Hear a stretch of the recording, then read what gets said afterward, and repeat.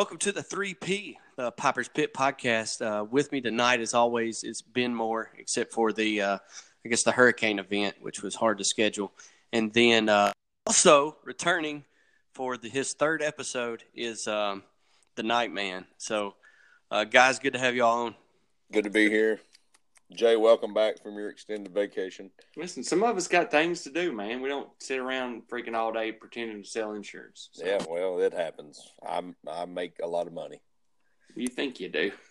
Anyways. All right, we're gonna start off with the trades, and we've got a lot because I tried to go back to anything we haven't had a chance to talk about, and there's actually one or two in here that actually affect some other ones, which is interesting. But we're gonna go back to when my ball Zach Ertz traded to losing to Jay since '83. It's losing to Jay, by the way. Oh, losing. Kind of like Sam. Losing. You're the one that misspelled that. I spelled it correctly when I sent it to you. Well, I don't. It's kind of like probably like a Sam Darnold thing. Keep calling him Sam Darnold. I'm going to get off this podcast. Yeah, let's drive me nuts. All right, so moving on. My ball Zach Ertz got Kelvin Benjamin in a 2019 first-round pick. And losing to Jay got Evan Ingram. And opinions, we'll start with Jay here. Opinions on this trade, Jay? Yeah, I think Ben got a good deal for Evan Ingram. I feel like Campbell's kind of in this – he was trying to rebuild. And if you're trying to rebuild, I don't know why you would get rid of Evan Ingram, who's a second-year tight end. Because it takes most tight ends 3 years to even become viable players in the NFL. And he's already got one second year that's already good. I mean, he's having a rough year, but a lot of that could be traced to how terrible Eli Manning is. So, I mean, Kelvin Benjamin. Some of it could be traced to the fact that he's played three of the toughest people in the league in the first 6 weeks. And he's been hurt the last 3 weeks. You talk about Benjamin, I'm talking about camballs. He's had some really tough matchups. Good. I'm talking about just the Ingram trade. Yeah. Why you would get rid of him if you're even if you are rebuilding or if you're not. I mean, Evan Ingram's one of the top tight ends, I think, in the league. But I think it was a good trade for Ben. And it was a little confusing for me for Campbell. But I guess maybe he wanted it to try to go after McCaffrey, which would be the next trade we'll talk about. So. Right. We got some interesting ones here. But anyways, yeah, Ben, your opinions on this one? I like it. Yeah, it was a no-brainer for me. I mean, I needed a younger tight end. You can't ever go wrong with having more than two tight ends. One of them goes down, you need a backup. So it's hard to get anything good late in the first round, especially when you're looking at a top 5 Dynasty tight end that's still very young in the league. Yeah, Evan, I think you got a good deal here. But, if Campbell was thinking ahead when we go to this next one, that's a pretty good deal on his part as well. So maybe to get a little bit of understanding on that trade, let's move to the next one. It was the Megagonites and my ball Zach Ertz. The Megagonites got Antonio Brown, a 2019 first-round pick, a 2020 first-round pick, and then my ball Zach Ertz got Christian McCaffrey. Ben, we'll let you start out here. What do you think? Well, Christian McCaffrey is a PPR stud. He's a young running back. I'm going to say he's a top 10 Dynasty running back. So by Campbell's getting him, I think he solidified his running back depth. Losing Antonio Brown, it all depends how long he stays in the league, and it all depends what Matt can turn around and do with those 2 first-round picks. But I think, with that trade, I think they both benefited. I think Matt probably should have, in my opinion, he probably should have held on to Christian McCaffrey, even though he got a lot for him. I just think he's one of the bigger tools in Carolina. Not a whole lot of weapons around him, and I think they force feed him a lot. So, but Antonio Brown is Antonio Brown, so it's a good trade for both of them. I think both of them will benefit from it. Yeah, I like the trade. I think it gives Matt a chance to compete. I like it. Jay, your opinion? Oh, I think it was a very big overpay for Christian McCaffrey. I just don't – I love Christian McCaffrey. I've tried to get him from Matt so many times. But I just think you just gave up a ton to get him. I probably would have done that deal for Kamara. I just don't. You're looking at running backs. You're looking at 3 to 4 years of really good production. I think Christian McCaffrey probably has a little bit more because of the way he plays, a lot of catching the ball, things like that. But Antonio Brown, I think you would expect the same amount of time left for him. And then you're getting the 2 first-round picks. So I love Christian McCaffrey. I'd love to have him. I wouldn't pay that much for him. Really, I wouldn't have got close to that. I mean, I'd have probably given up Brown in a first-round pick, but I definitely wouldn't give up 2 firsts for him. Yeah. My opinion is, Christian McCaffrey, who knows where he'll be in the future, but he could be that back, and maybe a little steep, maybe a first and a second. I don't know. It gets when you start looking at the fine line between some of these trades, it's hard to predict that stuff, and that's the nature of the dynasty. That's what we were talking about earlier on the actual message board. All right, moving on to the next one. You got Show Me Your TDs acquiring Nelson Aguilar, Paul Richardson, and a 2019 third-round pick. And the Nightman got Marcus Mariota. Ben, anything? Listen, I am not a Marcus Mariota fan. I'm going to be honest, and I think Jay will be honest with us. Jay's got a really good team, and I think he's got to try to find a way to get some value out of some players to clear roster spots. And by him doing that, he took a chance on Marcus Mariota, which is a young quarterback. He is a starter. I don't hate the trade at all for Jay. I think it was a smart move by him by taking that leap. I don't think he was going to get a lot for either one of those guys later on, and he got I think he may have gave up a third-round pick too. So I think it was a good trade for Jay. Good trade for Audric because it gives him a little depth at wide receiver, gives him a little bit more draft stock. Gave up Mariota, which I'm not a huge fan of. So I think it was all right for both of them. It's not a blockbuster trade. How old is Richardson? 27, maybe. So, I mean, just not extremely old for a wide receiver. No, he's probably got 5 years left. Okay. I mean, I don't think it's a terrible trade. I mean, Audric actually turned it around this week, and which is interesting. I have a theory in my mind. I don't really want to go there with it, but it's kind of with what Chris is doing right now. But I think it's a pretty good trade for, I think, both of them. I'm just not a huge Marcus Mariota guy right now. Maybe as time passes, that opinion will change. I hope it does because I want to see the Titans do well. But, Jay, your opinion on your own trade here? Yeah, I didn't. I mean, that Ben's exactly right. We talked about it some. I needed to clear some roster space, just kind of looking ahead. I like Aguilar quite a bit, actually, but he wasn't going to play for me. Paul Richardson, I think, is a good kind of end-of-the-roster guy that you could – I mean, he scored a touchdown this past week, and I think you're going to get that from time to time. And a third-round pick, I don't put a lot of stock into it. I like them more when it's like draft time than I do when it's not, but they're so hit or miss. And then I got Mariota. I don't love him, but he is the Titans quarterback, and I definitely like the Titans. And I think also he's a starter for another 3 to 4 years at least. And there's always value in that. And I do think he's one of the best 31 QBs in the league. And so no matter what happens, he'll keep playing.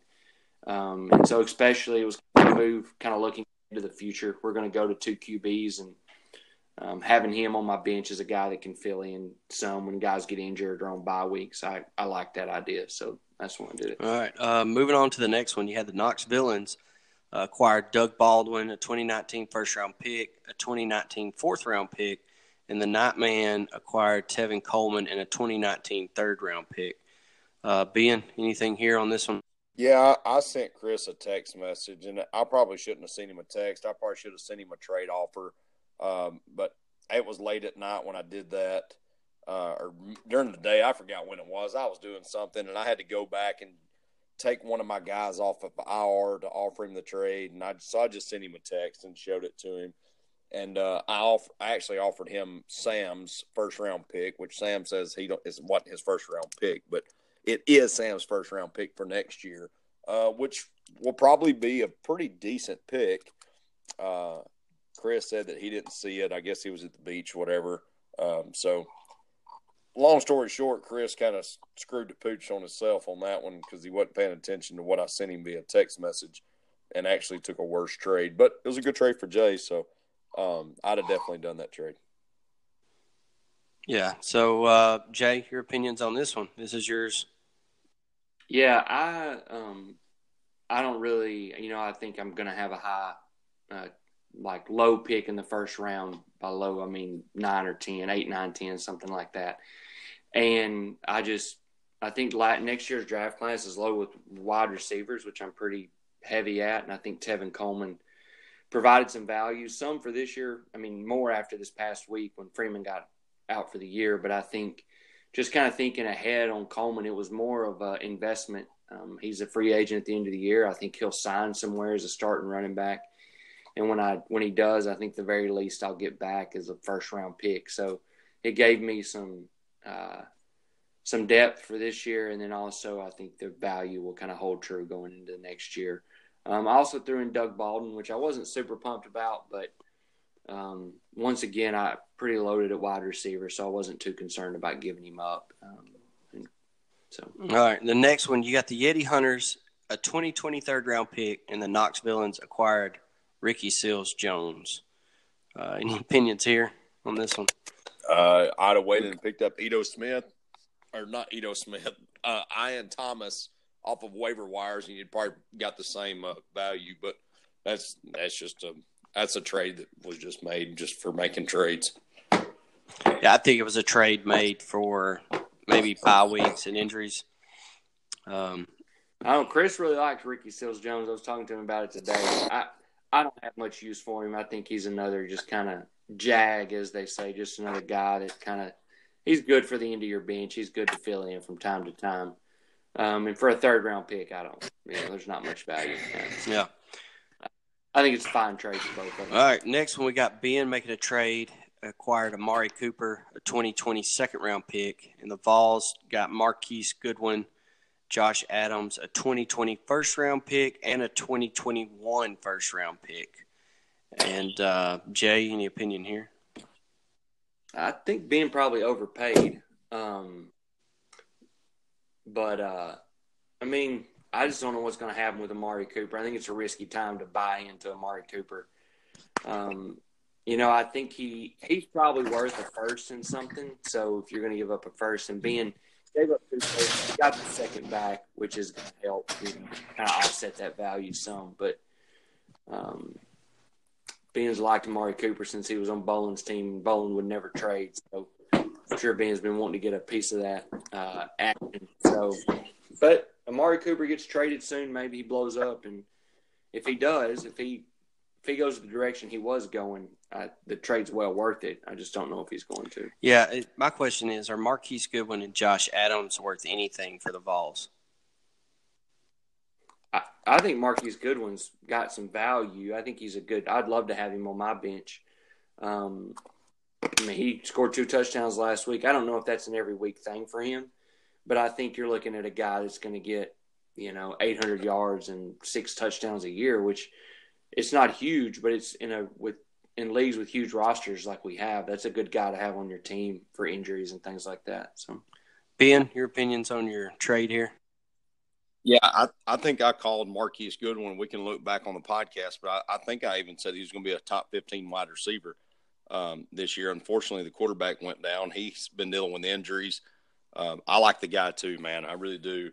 I saw where he went off, and then it's like the old man jumped all over that trade and accepted it as soon as he saw what Goodwin was doing. But Amari Cooper,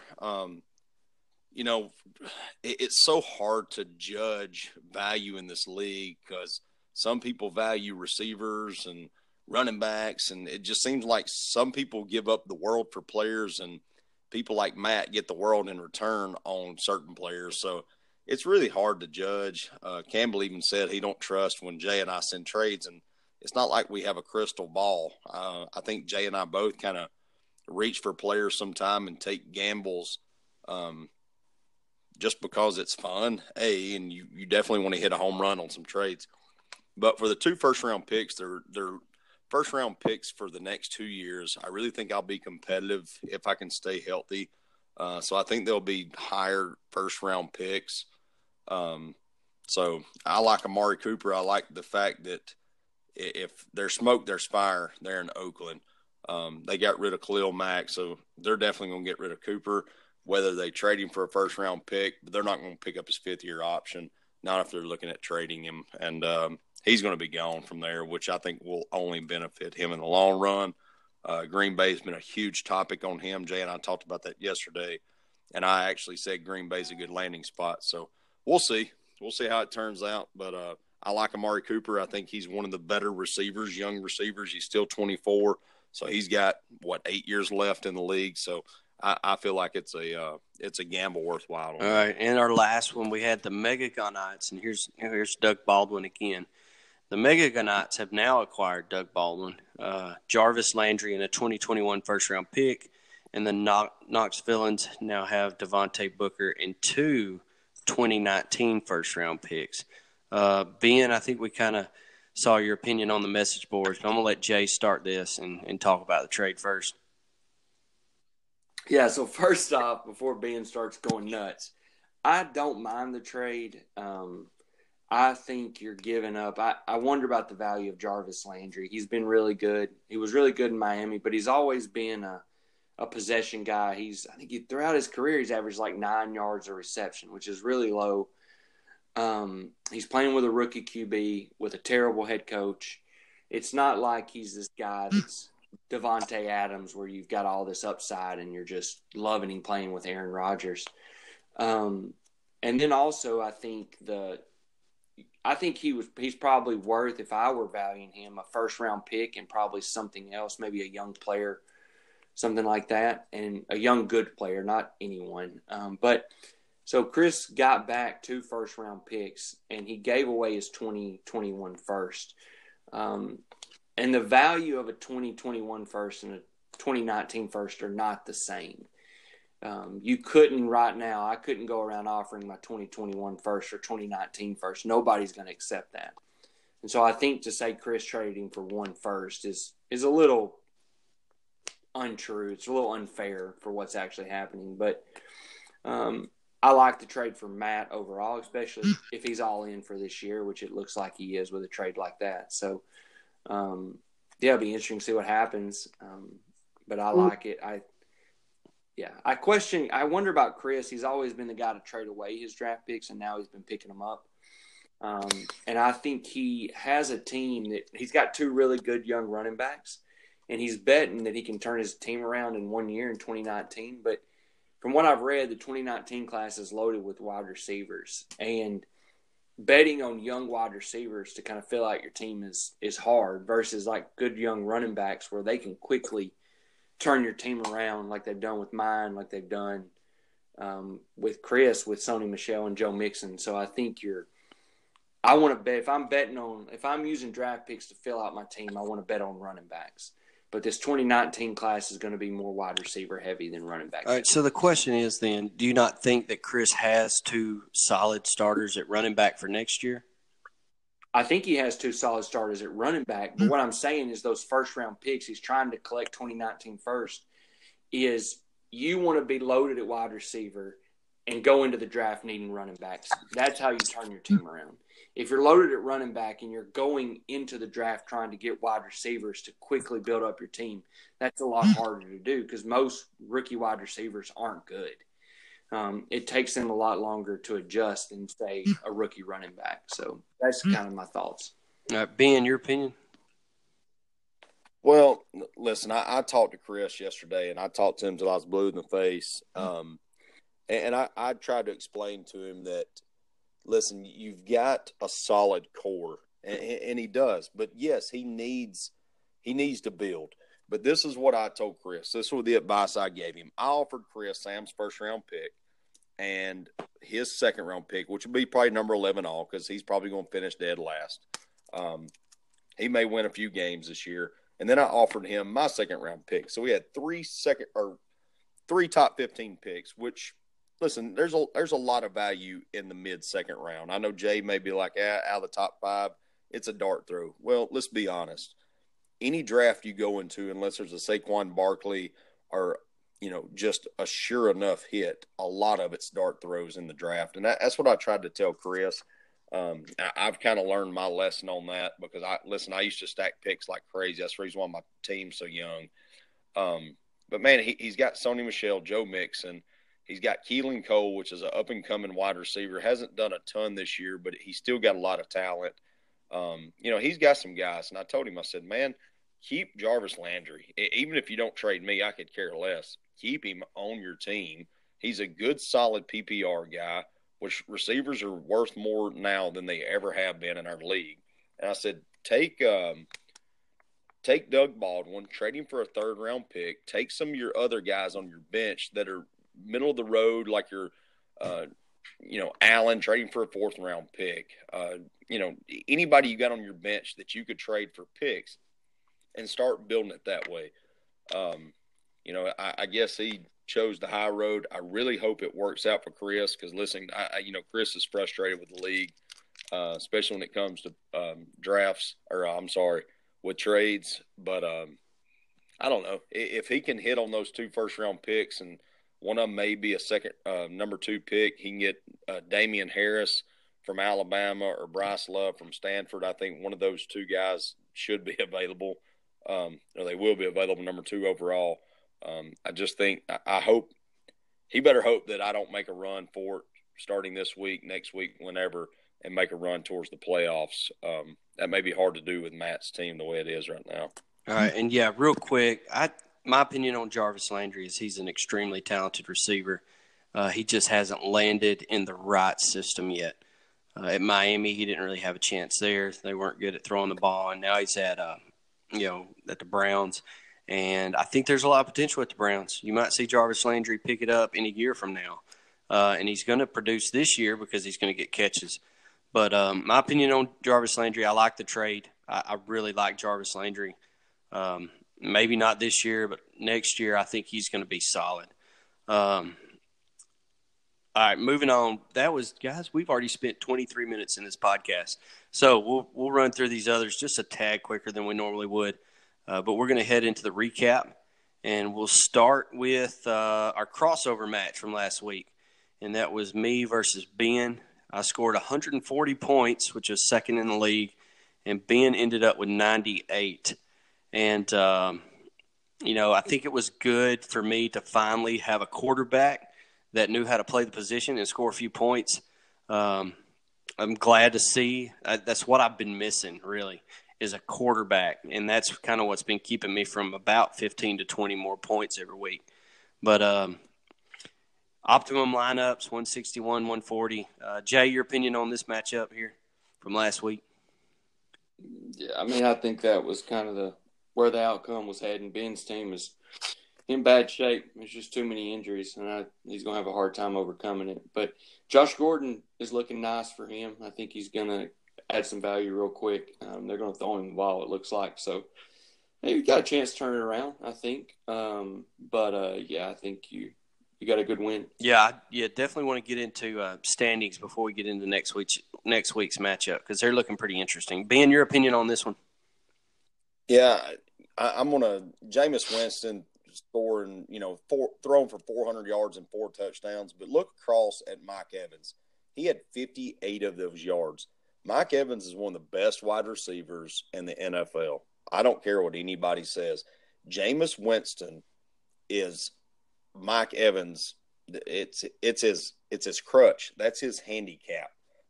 Anytime Jameis Winston comes in the game, for whatever reason, he don't throw to Mike Evans. I don't understand it. It's been like that for a while, even though he's had 1,000 yards. But that's not one of the guys that he really looks to.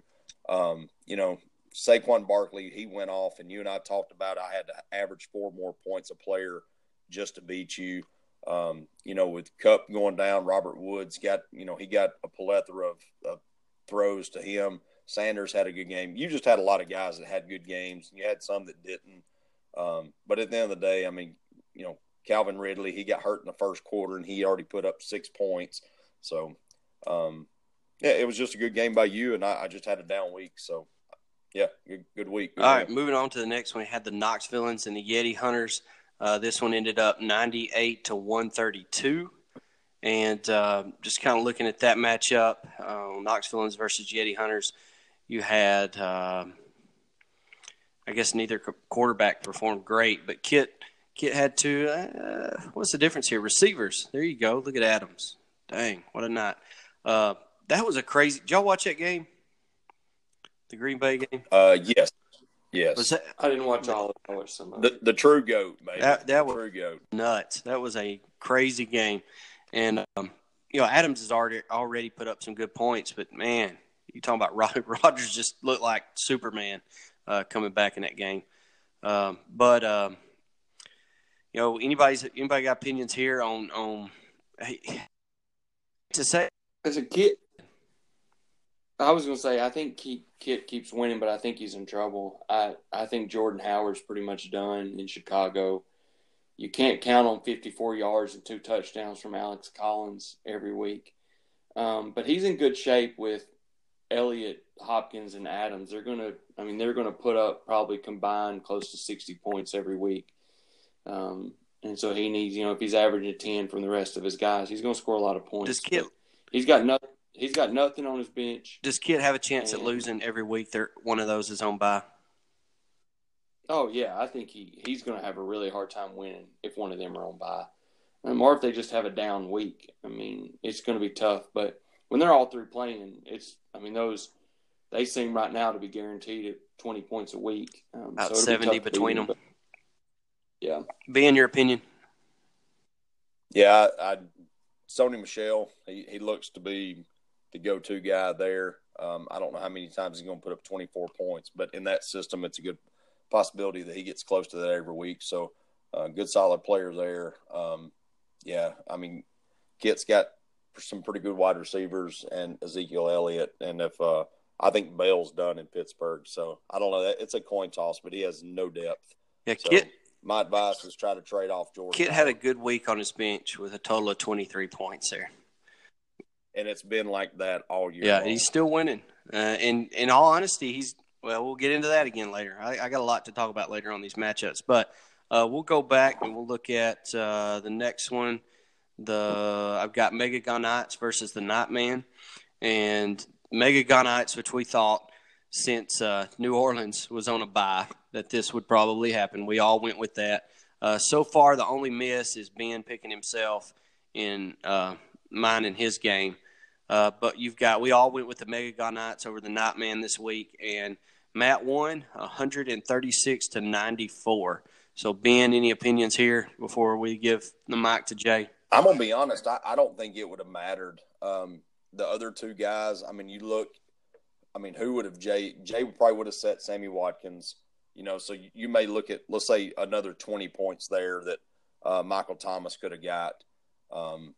So let's say 20 there. So he's at 113, and then he would have set Aaron Jones, and let's say another 20 points there. It's 133. So I don't think either way it would have mattered. So Matt had a good game. Jay's team was weak this week. A lot of it had to do to buys, but Adam Thielen, dude, he's a freaking man. Jay offered me him for Austin Hooper. Yeah, how in the world? What in the world has gone on that Alan Thielen has just gone off? Did he just fall in the perfect system? Yeah, he's just a good route runner, man. He's got excellent hands, great speed, and he's just an outstanding route runner. So undrafted at that. Jay, your opinion here?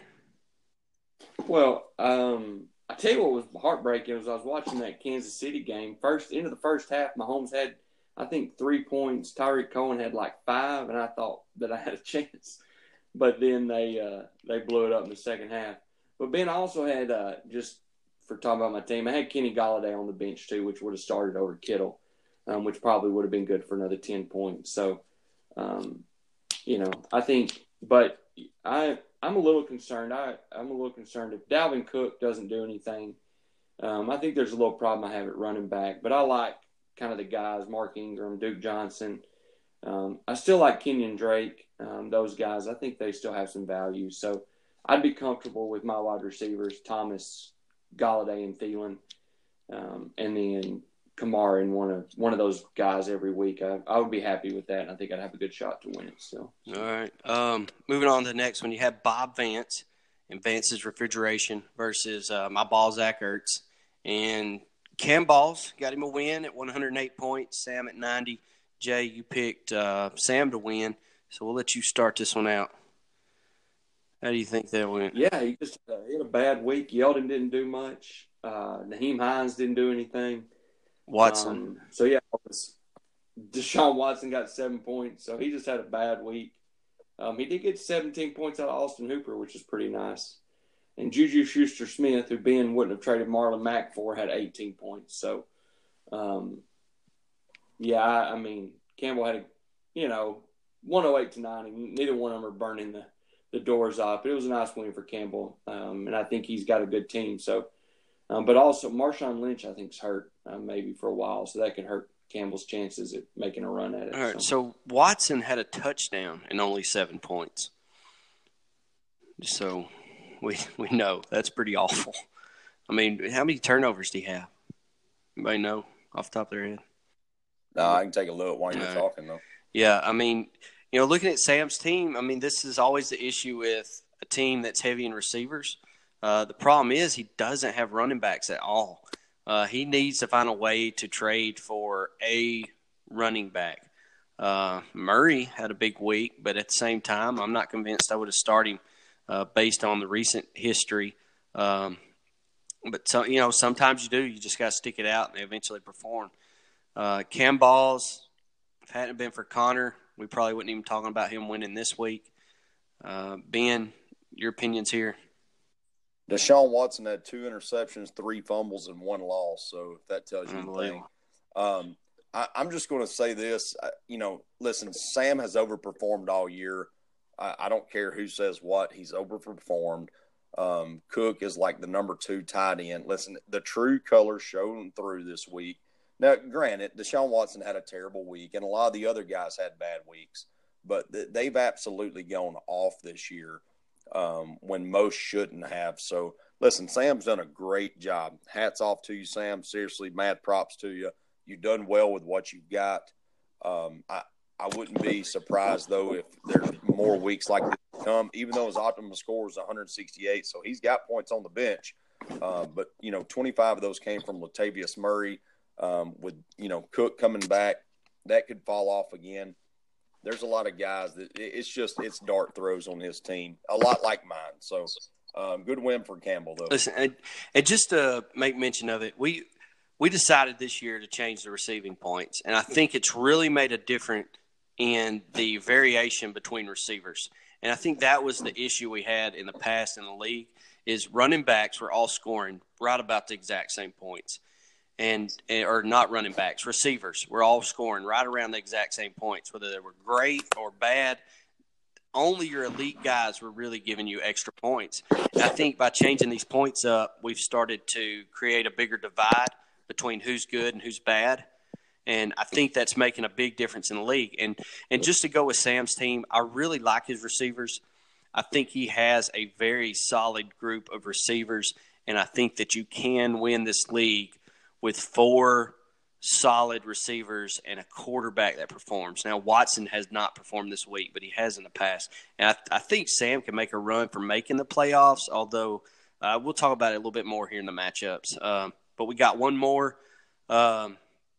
You had the Vols take on Show Me Your TDs. Aldrich scored 125 points this week, a big week for Aldrich, but it was not even close to defeating the old man's 180.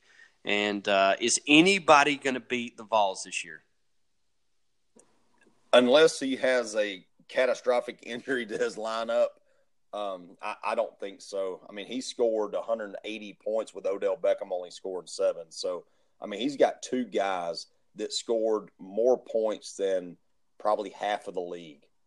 3 guys combined, Rodgers, Gordon, and Gurley. Those 3 alone scored over 100 points. Those 3 are at about 110 points. Those 3, right?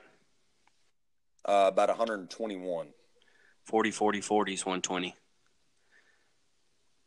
But anyways, yeah, you're right. I mean, they scored an extremely large amount of points, 36, 36, and 39.5.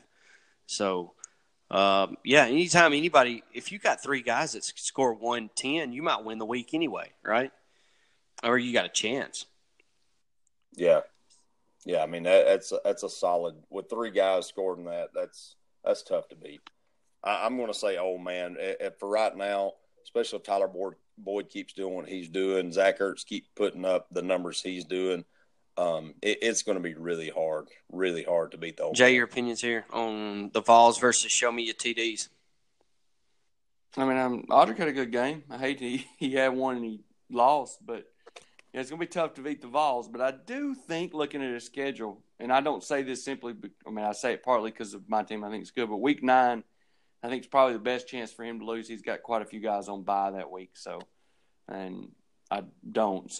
But his team's really good. It's going to be tough to beat him. I mean, if I was a betting man on who was going to win right now, I'd say it's him. So. He's scoring over 100 more points than Jay, and Jay's second in the league in points. Yeah, it's insane. It's insane the amount of points he's scoring. All right, moving on to the picks. To do a pick recap, Flea Flicker got 4 out of 5. Ben had 4 out of 5. Jay had 4 out of 5. And I got 5 out of 5 this week. I wish I had a little sound effect that kind of goes off, when people smile and you get the twinkle in the teeth. But I think that would be good for 5 out of 5. But that brings our total to Flea Flicker at 25 out of 30. They miss 1 every single week. Ben's at 21. Jay's at 18 minus a week. And I'm now at 21. And in our 2 division matchups, we got it's at 3-3. And I got to be honest, now I'm starting to believe that maybe these divisions are a little bit closer to even than I had anticipated at the beginning of the year. Yeah, it's looking like it. All right, so moving on to the matchups, and this is interesting because now we start looking at the standings, and it's getting kind of interesting here. There's only between Matt and I are the only 2 with even records. You've got a 6-0 record, a 5-1 record, a 5-1 record, and then that 4th playoff spot is really close for a lot of people. And so I think that this week we'll talk about matchups, and I'll voice some of my opinion as it comes down to the standings, and let's try to keep that in mind as we go through these. But I think it's going to be an interesting race. I think anybody can get it, and for example, Matt making some big moves this week, maybe that's what tips him, gives him that extra edge to move on ahead of me or some of these other 2 and 4 teams to move on into the playoffs. But our first matchup, moving on into the matchups this week, is offensive material versus my ball, Zach Ertz. And I'm predicted to get 119 and camballs at 90. And so I'm going to take myself here, guys, and then I'll let Ben be prepared to start this one here. What's your opinion on this matchup? Yeah, you got Saquon Barkley going up against Atlanta. I think he scores well over 20 points again. They've got a mess in New York. I think they're going to feed him. He is a superstar in New York. I would look at him finishing 3rd at worst in the running back department. Cooper Kupp's out again, so you look at Robert Woods going up against San Francisco. I'm going to take you in this game as well just because of the injuries that Campbell's have. Lynch is out, Martin's out, Connor's out. So I think you're going to come away with a big win this week, and that's 2 solid wins for you back to back. Yeah, and that's, in my opinion, we're getting close to needing to talk about playoffs, and 4-3 is going to be a lot better record going into this than some others could end up with after this week. Jay, your opinion on this matchup?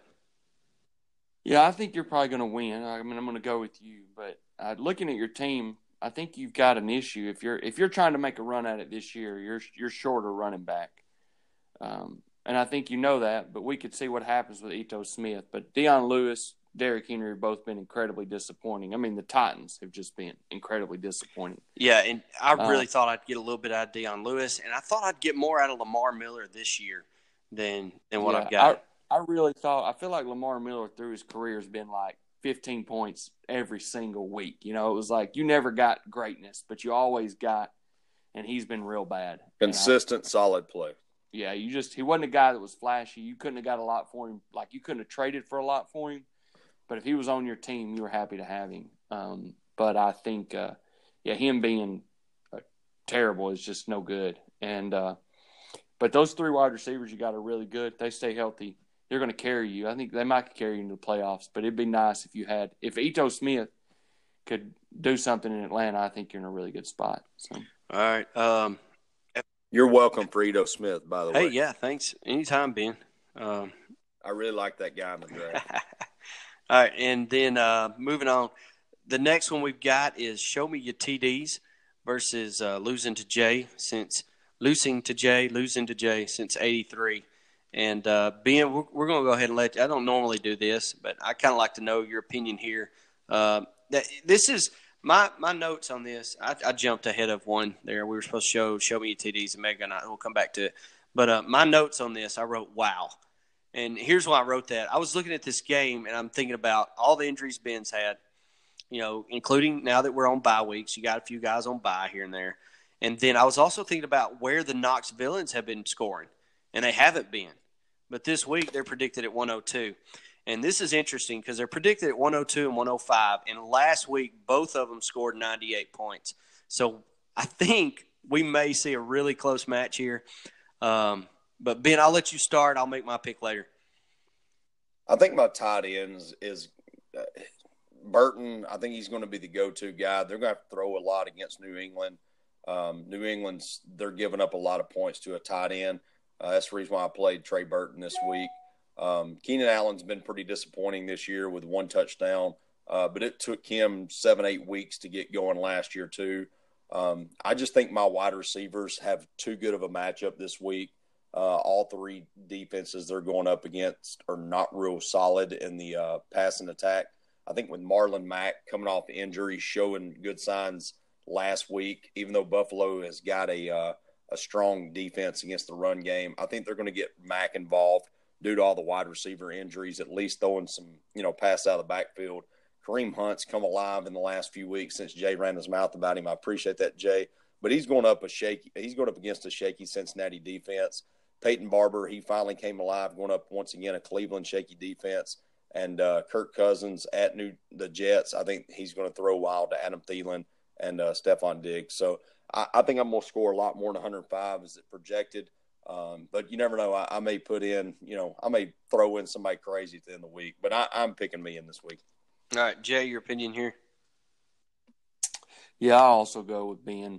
I don't but a lot of that depends. I think if Sony Michel and Joe Mixon have really good games, I think Chris will probably win. But I think if I'm looking at the floor, I think Ben's floor is a lot higher than Chris's.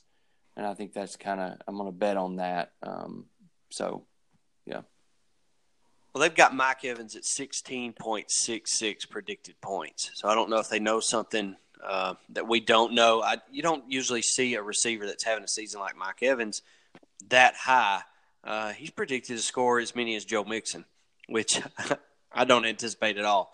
But at the same time, I do like Mike Evans. Looking at this matchup, Stafford, I don't think he'll perform great. I think 23 points is probably a good prediction there. Sony Michel at Chicago, I don't think is going to be great. I think he will get more than 12, but I don't know that he'll get much more. And in all honesty, like Ben had said, I do like Ben's matchups a little bit better. And considering, and this is what I was amazed with, considering that Chris appears to be trying to gain draft picks and has traded off some pretty good football players.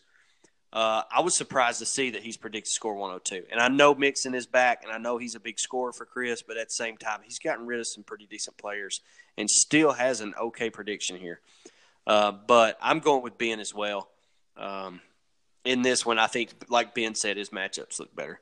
Let me chime in real quick, and we'll move on. Kansas City's going to put up a lot of points. I think that's going to limit Joe Mixon in the run game. All right, and going into the one I skipped, show me your TDs versus the Megagonites.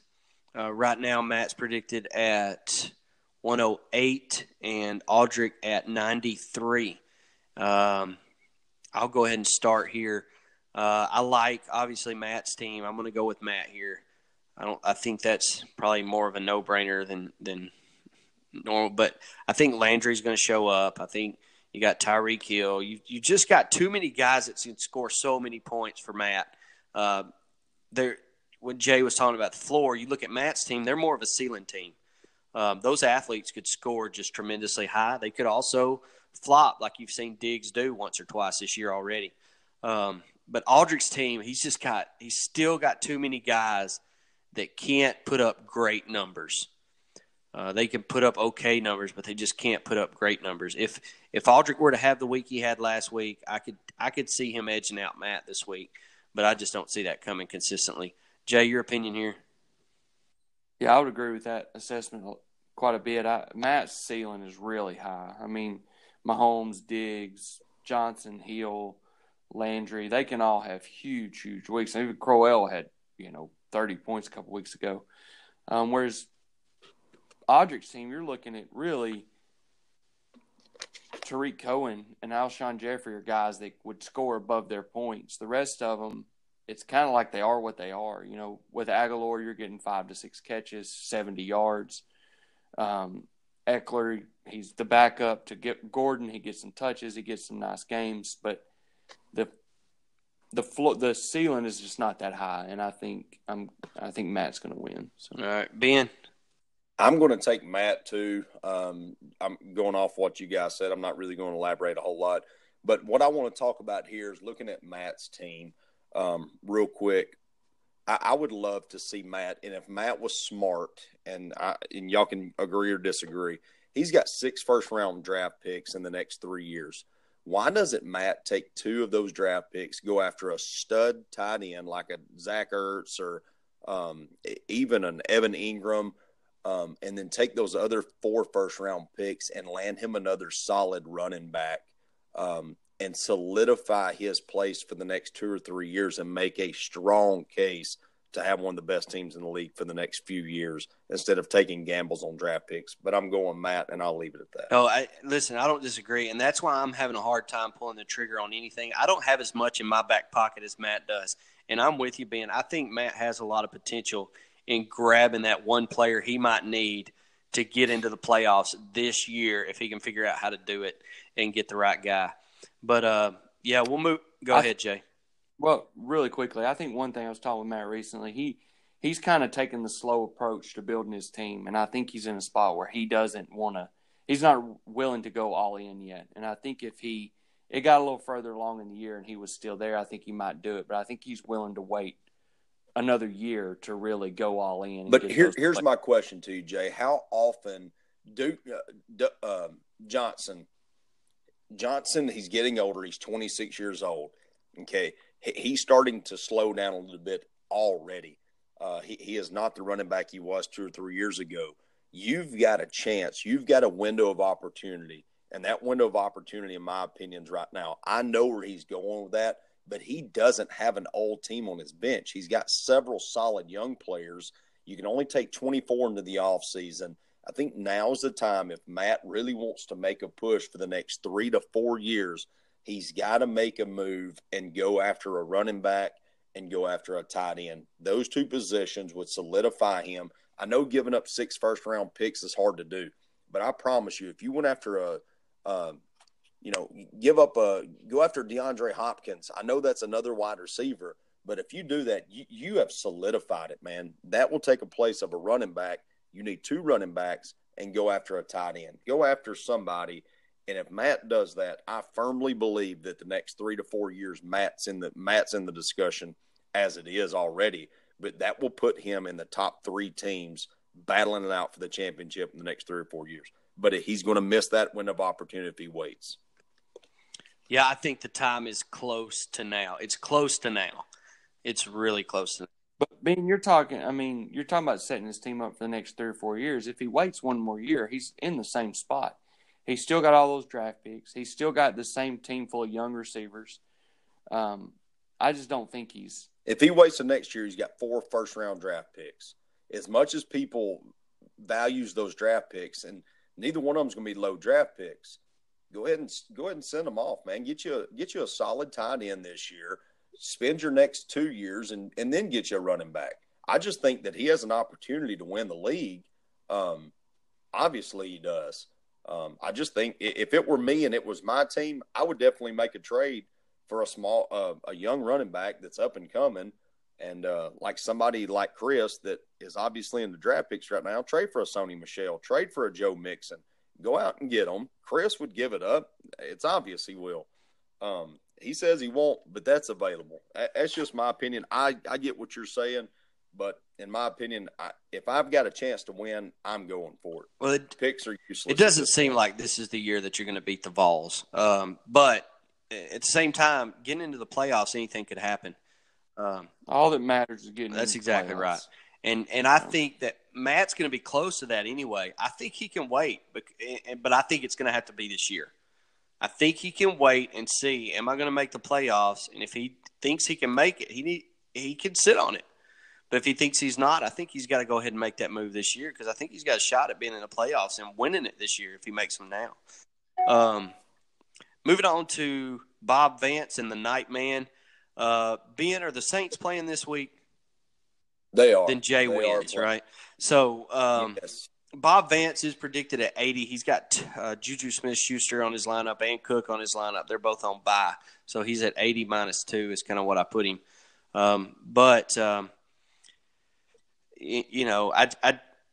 Two players are not going to make up that point difference, and Jay with New Orleans is going to score a lot of points. I think it's as simple as if New Orleans is playing, Jay has the potential to be the best team in the league that week. And if they're not, then he has the potential to be that fourth guy looking into the playoffs.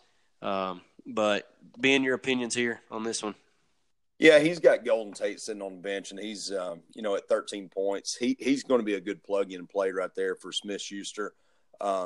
If I was, Sam, I love him to death, man, but he's got a freaking open spot on his roster. Dude, you have one tight end on your bench. That's Antonio Gates.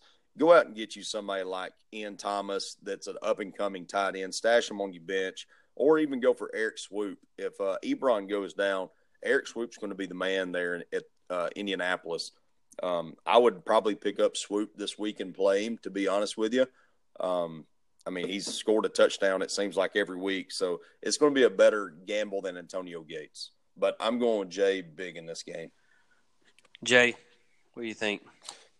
Yeah, I'm going with myself. As you said, when New Orleans playing, I'm in good shape. I got New Orleans playing for the rest of the year. Hopefully they don't get too far ahead in their division and they decide to take like week 16 off along with week 17. But if I can get to that ship. And that thought crossed my mind today, to be honest. What happens if New Orleans is playing extremely well, winning a bunch of games? How are you going to win that championship game if they decide to lay down? Yeah, it's going to make it tough. So I think generally, I judge my success on getting into the playoffs. If you get into the playoffs, I think you did what you had to do. You gave yourself a chance to win. It's hard to predict anything beyond that. So, but yeah, I think I'll win this week. I think I should get back to having a good week. And I would play Ingram over Dalvin Cook, Jay, just so you know. Yeah, I've thought about that. I'd like to see a little more from Ingram than just 1 week, but last year he was the number 6 running back in the league, so I'd gladly take that from him. Or Tevin Coleman. They're playing the Giants, and the Giants are terrible. You're picking the worst running back out of all three of those. Well, hey, you keep finishing last, and I'll keep winning, so whatever. Carry on for him. All right, moving on to the last one. Big Ron versus Kit. And in all honesty, I think Kit has as solid as a lineup as he can have considering bye weeks. But I still don't think he can beat Big Ron. There's nobody on bye for Big Ron's team other than quarterbacks. So he's still got Matt Ryan starting, which will do plenty good enough to reach the top there. Anybody wants to add here at all? I'd take Greg Olsen out. I'm just not a believer in Greg Olsen anymore. He's old, foot injuries, and he plays for freaking Carolina. If you take Greg Olsen out, and you're the Getty Hunters, I guess you can put T.Y. Hilton in. Got T.Y. Hilton. Surely he'll have T.Y. Hilton in before the week starts. He's a little crazy sometimes, but I do think if Kit wins this week, it's going to be hard for him not to make the playoffs. So, which would be a huge win for him if he's somehow able to beat the old man, which he could. Elliott, Howard, Collins. That's one of them. And that's it. That's my point. He's got a solid lineup this week, and the potential is there to beat Big Ron. But gosh dang. At 5-1, he's got a good chance. Anyways, he's going to flop a lot of games, or he's going to have an injury to come up to really push him down that playoff list. In my honest opinion, it's Jay, Ronnie, Matt, and Kit that's going to make the playoffs. Yeah, and that's the thing. That's why I think that it might be Matt might have to make a move this year. If Matt can make it in the playoffs without making a move, there's no way I'd make a move, right?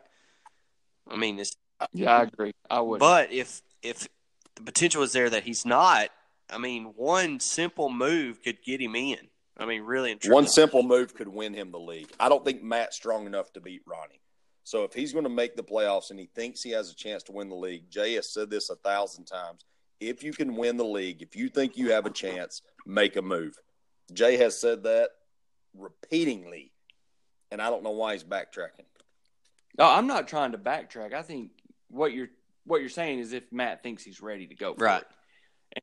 If he thinks he needs to wait, then he should wait. But if he thinks he has a legit chance, if he can use 2 of those first-round picks and, say, pick up, I don't know, some running back, and he is able, then, yeah, I think he should go for it. But I think if he's not ready to do that, I think he would be fine waiting another year and then going all in next year, which I think he'll be ready to go all in next year. Well, I think he could trade 2 first-round picks in 19, the other 2 that he has, add a young player, and get Joe Mixon or Sony Michel. Well, he's at 3-3, so I mean he's not sitting in a bad shape for the playoffs right now compared to everybody in the league, and that's why I think he's just got to take it game to game. I wouldn't make the move yet. I would wait and see. If I lose this week, I might go ahead and make that move this week. But if I win this week, I may wait another week. All right. I think that covers everything. That is the crossover game of the week, the Vols versus the Yeti Hunters. And so it should be interesting to see how that one goes. I think we all picked the Vols. I don't remember asking. Yes, Vols. All right. So, yeah, Ben, Vols. Jay, Nate, all taking the Vols. And, like we said, maybe Jay beats them in week 9. That, in my opinion, was the only way he was going to lose is to the New Orleans Saints. But, all right, hey, that covers the matchups, guys. Anything y'all want to throw in before we get into this local forecast? It should be quick. Pull the trigger, Matt. I'm good, guys. I enjoyed it, and talk to y'all. You want to talk about the? Hey, do you want to talk about the Vols win over Florida? Listen, here's the deal. Win over Auburn. Auburn. Thank you. I loved it. I love the Vols. I think Jared Garantano, however you say his name, is the real deal. I'm excited about what's going to happen. I think actually one thing we didn't talk about, which we said we were going to talk about, is Ben's idea that you throw it deep after every turnover. Can we talk about that? Yeah, we can talk about it. Listen, I didn't say throw it deep after every turnover. I'm saying the Tennessee Vols have nothing to lose. Why are you trying to run it down the 6th best running defense in NCAA when you're on the road and you've got them by the throat at that point? You're down. You've got the momentum. Take a shot. Yeah. Take a shot. There's, I don't disagree that taking a shot I think it's a great idea. I really do. After a turnover, taking a shot is a big deal. When did they stop us from throwing the football? Well, that was going to be my point. A lot of coaches go into games with a game plan. I mean, how do we know they don't come in? I remember when we ran the wing tee and ran it well, we would come in, very first play would be a trap every time, every game. And that's just to try to get the defense to think, hey, this is what they're most comfortable with. And it's not necessarily. And so, maybe the coach came in with a game plan and said, hey, we're going to run it. And even when they think we're going to throw, we're going to run it just so that we can get running in their mind. I mean, I don't know. There's a lot that goes into the way these guys think, and I don't think there's rights or wrongs. I just think that, it's moments. It's moments that win and lose some of these games. But that is a moment that you shot yourself in the foot with momentum, or possibly could have. You could have threw an interception, and you could have gave the ball right back to him. But I'm just saying at that point, Tennessee has nothing to lose. I understand the game plans, all that stuff. I don't understand why they're willing to go deep later on in the game and absolutely murder it. And listen, Jared Guantanamo Bay, dude, listen, he's one of the most accurate passers outside of Tua, I think, in the SEC. I mean, he's great. He's done a heck of a job, especially considering how many times he gets knocked on the ground. Oh, dude, he gets hit in the mouth so much. And listen, he is an outstanding quarterback, an outstanding pocket passer, and he's got probably two of the best wide receivers. I'm not saying the best, but he has two of the best wide receivers in the SEC at 50-50 balls. Jay, your opinion on going forward after a turnover? I feel like that's one of those things that we say in middle school, right? Anytime there was a turnover, the coaches would always say, watch for the long ball. They're going to throw it deep. Anytime high school, same thing. I just feel like it's one of those things coaches say, but it really – I still say it today. Yeah, you still say it, right? Yeah, but you look at the stats. Because yes, everybody knows the other team is ready for it. Who cares? If you can execute a play, execute it. Well, that's not. Yes, it is. That's not Listen, how it you're works. in D1 football. Look up the statistics on how many times a team goes for a deep play or a big shot downfield inside the other team's territory after a turnover. It happens in the NFL. So here's almost every day. I'm not saying your argument is just throw the bomb. You're not saying it has to be sneaky. It doesn't have to be tricky. Just throw the bomb.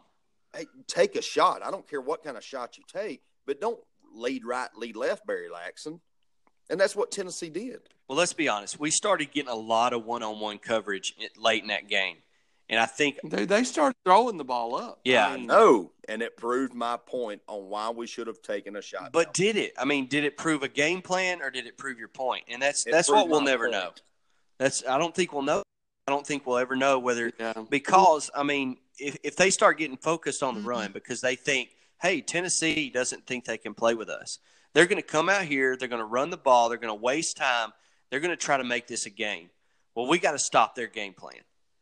So, I mean, you don't know how your opponent's thinking. You try to manipulate them into thinking what you want them to think.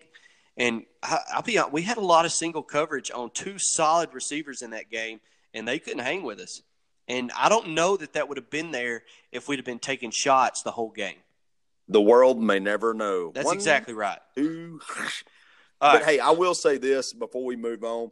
I love the play calling at the end of the game when Tennessee was trying to, I guess, seal the deal, and we were throwing for first downs. I absolutely love the guts that Helton showed during that time by not just trying to run the clock out by running the football. Outstanding job. Yeah, I was not upset with that at all myself. You get a first down there, the game's over, right? And so take a chance once out of those three snaps. Jay, any last words?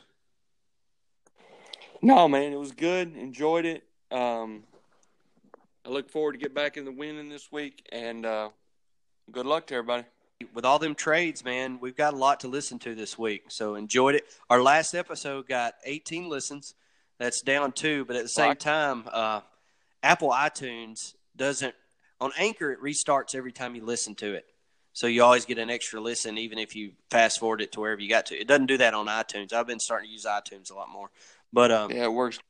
Go ahead. Sorry. I will say this real quick. Matt, if you want to tie it in, I'll give you Jordan Reed for the late first round that you got in 2019. That's a terrible trade. Maybe. He's still one of the top 8 Dynasty wide receivers in ranking. That's a nice try. I'm just telling you. All right, so there's something to think about, Matt. All right, Jay, we'll see you. Yeah, think real hard about that. I think you were going to head before this local forecast. Yeah, guys, see y'all. See you. Enjoyed it. Eat it, Jay. All right, so being all the high school football games are tomorrow night, we're going to play on Thursday because we got a lot of rain coming on Friday. And the Lawrence County High School Wildcats, who are now 0-8, are going to be playing Dixon County, who is 3-5. I think we got a shot at this one. It's coming down to the same thing. We actually played really well against Tullahoma, but it did not relate on the scoreboard because we gave up 2 punt returns and a kickoff return, and that was killer. I think I mentioned it on last time because we had a bye this last week. But Dixon County, if we can tackle them, I expect more of the same. I expect us to play a lot better this week. And in all honesty, I think we got a shot at if we'll play like we did last week. I think we got a good shot at winning this game, or at least there's more potential there than we've had most of the year. we played some pretty decent competition all year. Yeah, I don't get to keep up in Lawrenceburg a whole lot, but blitz, all-out blitz first play. Everybody, just storm that sucker. Yes. Let your Cowboys and your Fishes get in there too. Listen, leave your safeties back for a safety blanket. Kessie breaks the line of scrimmage and blitz cornerbacks, blitz line, everybody. Yeah. Fire sale, baby. The next one we got is Blackman High School at 7-1. They had the bye week, the same bye week we did. So interesting, but they got Stewart's Creek at 2-6, and they'll be at Stewart's Creek on Thursday night. I would expect Blackman to wear Stewart's Creek out. All right, 2:30. Hey, I may show up to that game, by the way, and just yell at Kit the entire game because I want to be one of those parents that make him hate coaching. Before you do you think you could watch Happy Gilmore and get a few tips? Yes, absolutely. I've got a few tips I want to tell Kit anyway. Yeah, that'd be awesome. I'm sure Kit would love that. He might bring you down on the field, Ben, if you want to be there. Listen, I would love it. He probably needs some fire on that sideline. I don't really know. I mean, they lost a freaking game, dude. What the F? Yeah. All right, so 2:30, the Vols play Alabama. I think it's 2:30. It was last time I checked. I'll be at this one, Ben. I'm pretty excited to go. Me and my wife are going to go to this game. And, do I expect Tennessee to win? Absolutely not. Am I still hoping they'll win? Yes, there's a lot of hope in me. And there's belief that we can win, Ben. We did look better against Auburn, and you can tell that we're getting a little bit smarter on the field. The way you can tell if a team's growing is if you can see players making decisions that make a difference in the game. I saw a lot more heart out of Tennessee during that game than I have probably in the last 2 or 3 years. Yeah. I mean, they had a fire about them. They had the desire. I mean, you had a lot of plays, man, that they would go up. I don't know what the injury to Kongbo is. That's going to be huge. And our DBs, man, they have got to stop getting beat downfield. Auburn gave us a gift wrap package at the end of the game when they missed that deep ball. Tua's going to eat them alive. I don't think we're going to see the end of that. Our DBs they're doing their best. They're containing the run, which is beyond what we've ever done in the last 2 years. But they're just not fast enough. Our guys are not nearly as quick or as fast as some of these guys we're playing against, and that is the biggest issue that I think we're having. We turn to run, and they've already run by us. And sometimes, Ben, that comes from the scout team. When your scout team runs a 4.840 and you're used to guarding that all week in practice, then it makes for something. I imagine, though, in the college ranks, you're probably going up against those number one receivers anyway. So yeah. Hey, Tennessee versus Alabama. That ought to be it'll be a fun game to go to, at least for the beginning, and hopefully by halftime it's still interesting. But if we can keep it within 4 touchdowns, I'll be happy. Hey, there you go. I'd love to know the spread, and if we beat it, that's what we need to look at. At 8:30 a.m., the Tennessee Titans will be at the San Diego Chargers. And I remember everybody giving me a hard time saying the Titans were going to be at 8 games. And we started out 3-1, and I started getting a hard time. And I know it's still 3-3, but I don't like their look against the Chargers. I think the Chargers are going to beat them, considering the way the Titans have played the last 2 weeks. But this one starts at 8:30 in the a.m. Is that over in Europe? Well, that's what I believe it is. I believe that's why they're starting so early. Well, you can't ever tell about that, man. That's you got to think Tennessee probably has an advantage to that, and the reason why I say that is because, man, that's like at 3 o'clock in the morning, 4 o'clock in the morning, San Diego time. Yeah, it's a lot more jet lag for San Diego there. Yes. So, all right. Hey, before we sign off, I know I was talking about the Jordan Reed trade. He's the number 13 Dynasty tight end, and I just want to throw that Dallas Goddard or whatever this guy's name is. You got Mike Gesicki. They're all right there amongst each other, and they went pretty low in the second-round pick. So Trey Burton, he went in a 4th. So just for Matt, just kind of think about it. I'll send you the freaking offer. You look at it, make an educated decision, and go from there. But tight ends are hard to come by in this league, man. Matt, I'll find a way to get you Delaney Walker. You won't be winning this year, though. So Delaney Walker is 21st in Dynasty rankings, and he's 34 years old. He's 21st? That's pretty good considering he hasn't been in for 2 weeks or 3 weeks or whatever it was. That's Dynasty rankings. Oh, gotcha. Yeah, that's not redraft. Yeah, I think he's about done. If I get a good year out of him next year, that's probably just a bonus year. Yeah. So I don't think a late first-round pick is a bad offer. All right, hey, that's going to conclude the podcast, Ben, unless you want to rant real quick. No, you good. I'm going to give Chris a break. Hopefully Chris a breather. Yeah, hopefully those picks will turn out for you, man. Good luck. And I may think about changing my name, but if I don't, piss off. I really believe Chris had, and I don't know if he's doing this intentionally, but in my mind, I can see a purpose behind what he's doing. I mean, he's still keeping an okay team. He's not really dropped in points. He's actually went up week to week. Of course, we did say, hey, Mixon is back, so that's a big deal. But even then, I think he's still getting a little bit more points, and he's added a few more draft picks. So I don't know what he's doing, but he seems to be doing something a bit right. Chris is sold on Saquon Barkley in every draft. That came out of his mouth to me. You've got Saquon Barkley in every single draft. No, you don't. You don't. He is a once-in-a-century kind of player. Hold on. Maybe Saquon Barkley.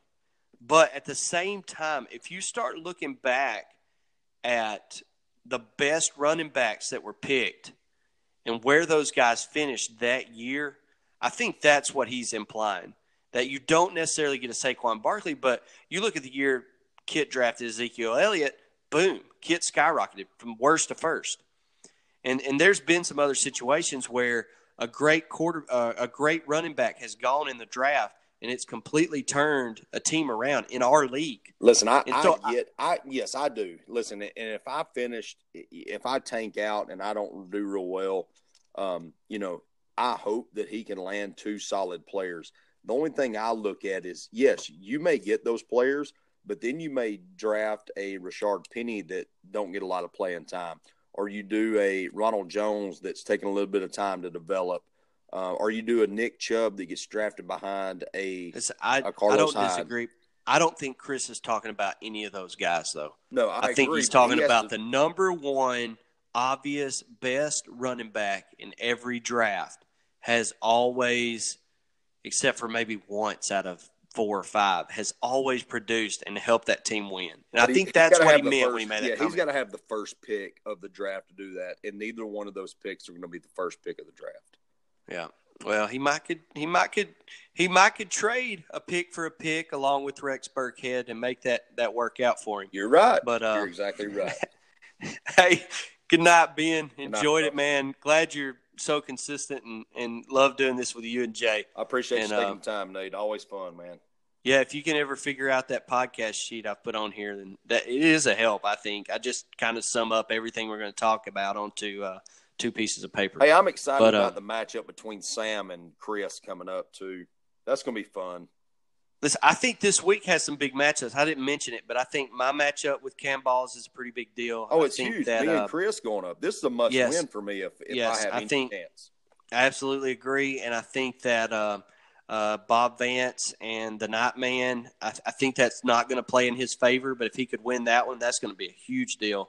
Probably not likely, but then Matt playing against Aldrich. If Matt were to lose that game, that's going to hurt him quite a bit. Listen, I may at the end of the year, I may end up eating a player just to trade to Sam to see if he can win consolation if it gets that far. Just so I could have the first pick of the draft. Hey, there you go. Hey, I'm telling you, that first pick is nice. I would still like to throw this in there. I know it's at 74 minutes, but I would still love to see our league vote on if you have somebody's first round pick and they entered the consolation bracket, I feel like that you should have some say so in whoever they play in that consolation, because there's a lot up for grabs at that point. I don't think you should have say so, but I think you should have. I think that you should be able to point out something that's ridiculous, and if it is, and we can come to a consensus, then I think it should be changed. Okay, I would agree with that. Yeah, and I think if somebody decides to play a guy that scored 7 points all year, then that's ridiculous, right? Right. I mean, he's got somebody in, but that's ridiculous. Consensus is that's ridiculous. If you're benching Todd Gurley for freaking Corey Clement somebody like that. All right. So, hey, that'll call it. I don't necessarily disagree with that idea. Let's call it a night. And, hey, many minutes of awesomeness tomorrow for your ears. And we will – good night, guys. See Peace you, Ben. out, Nate. That'll end.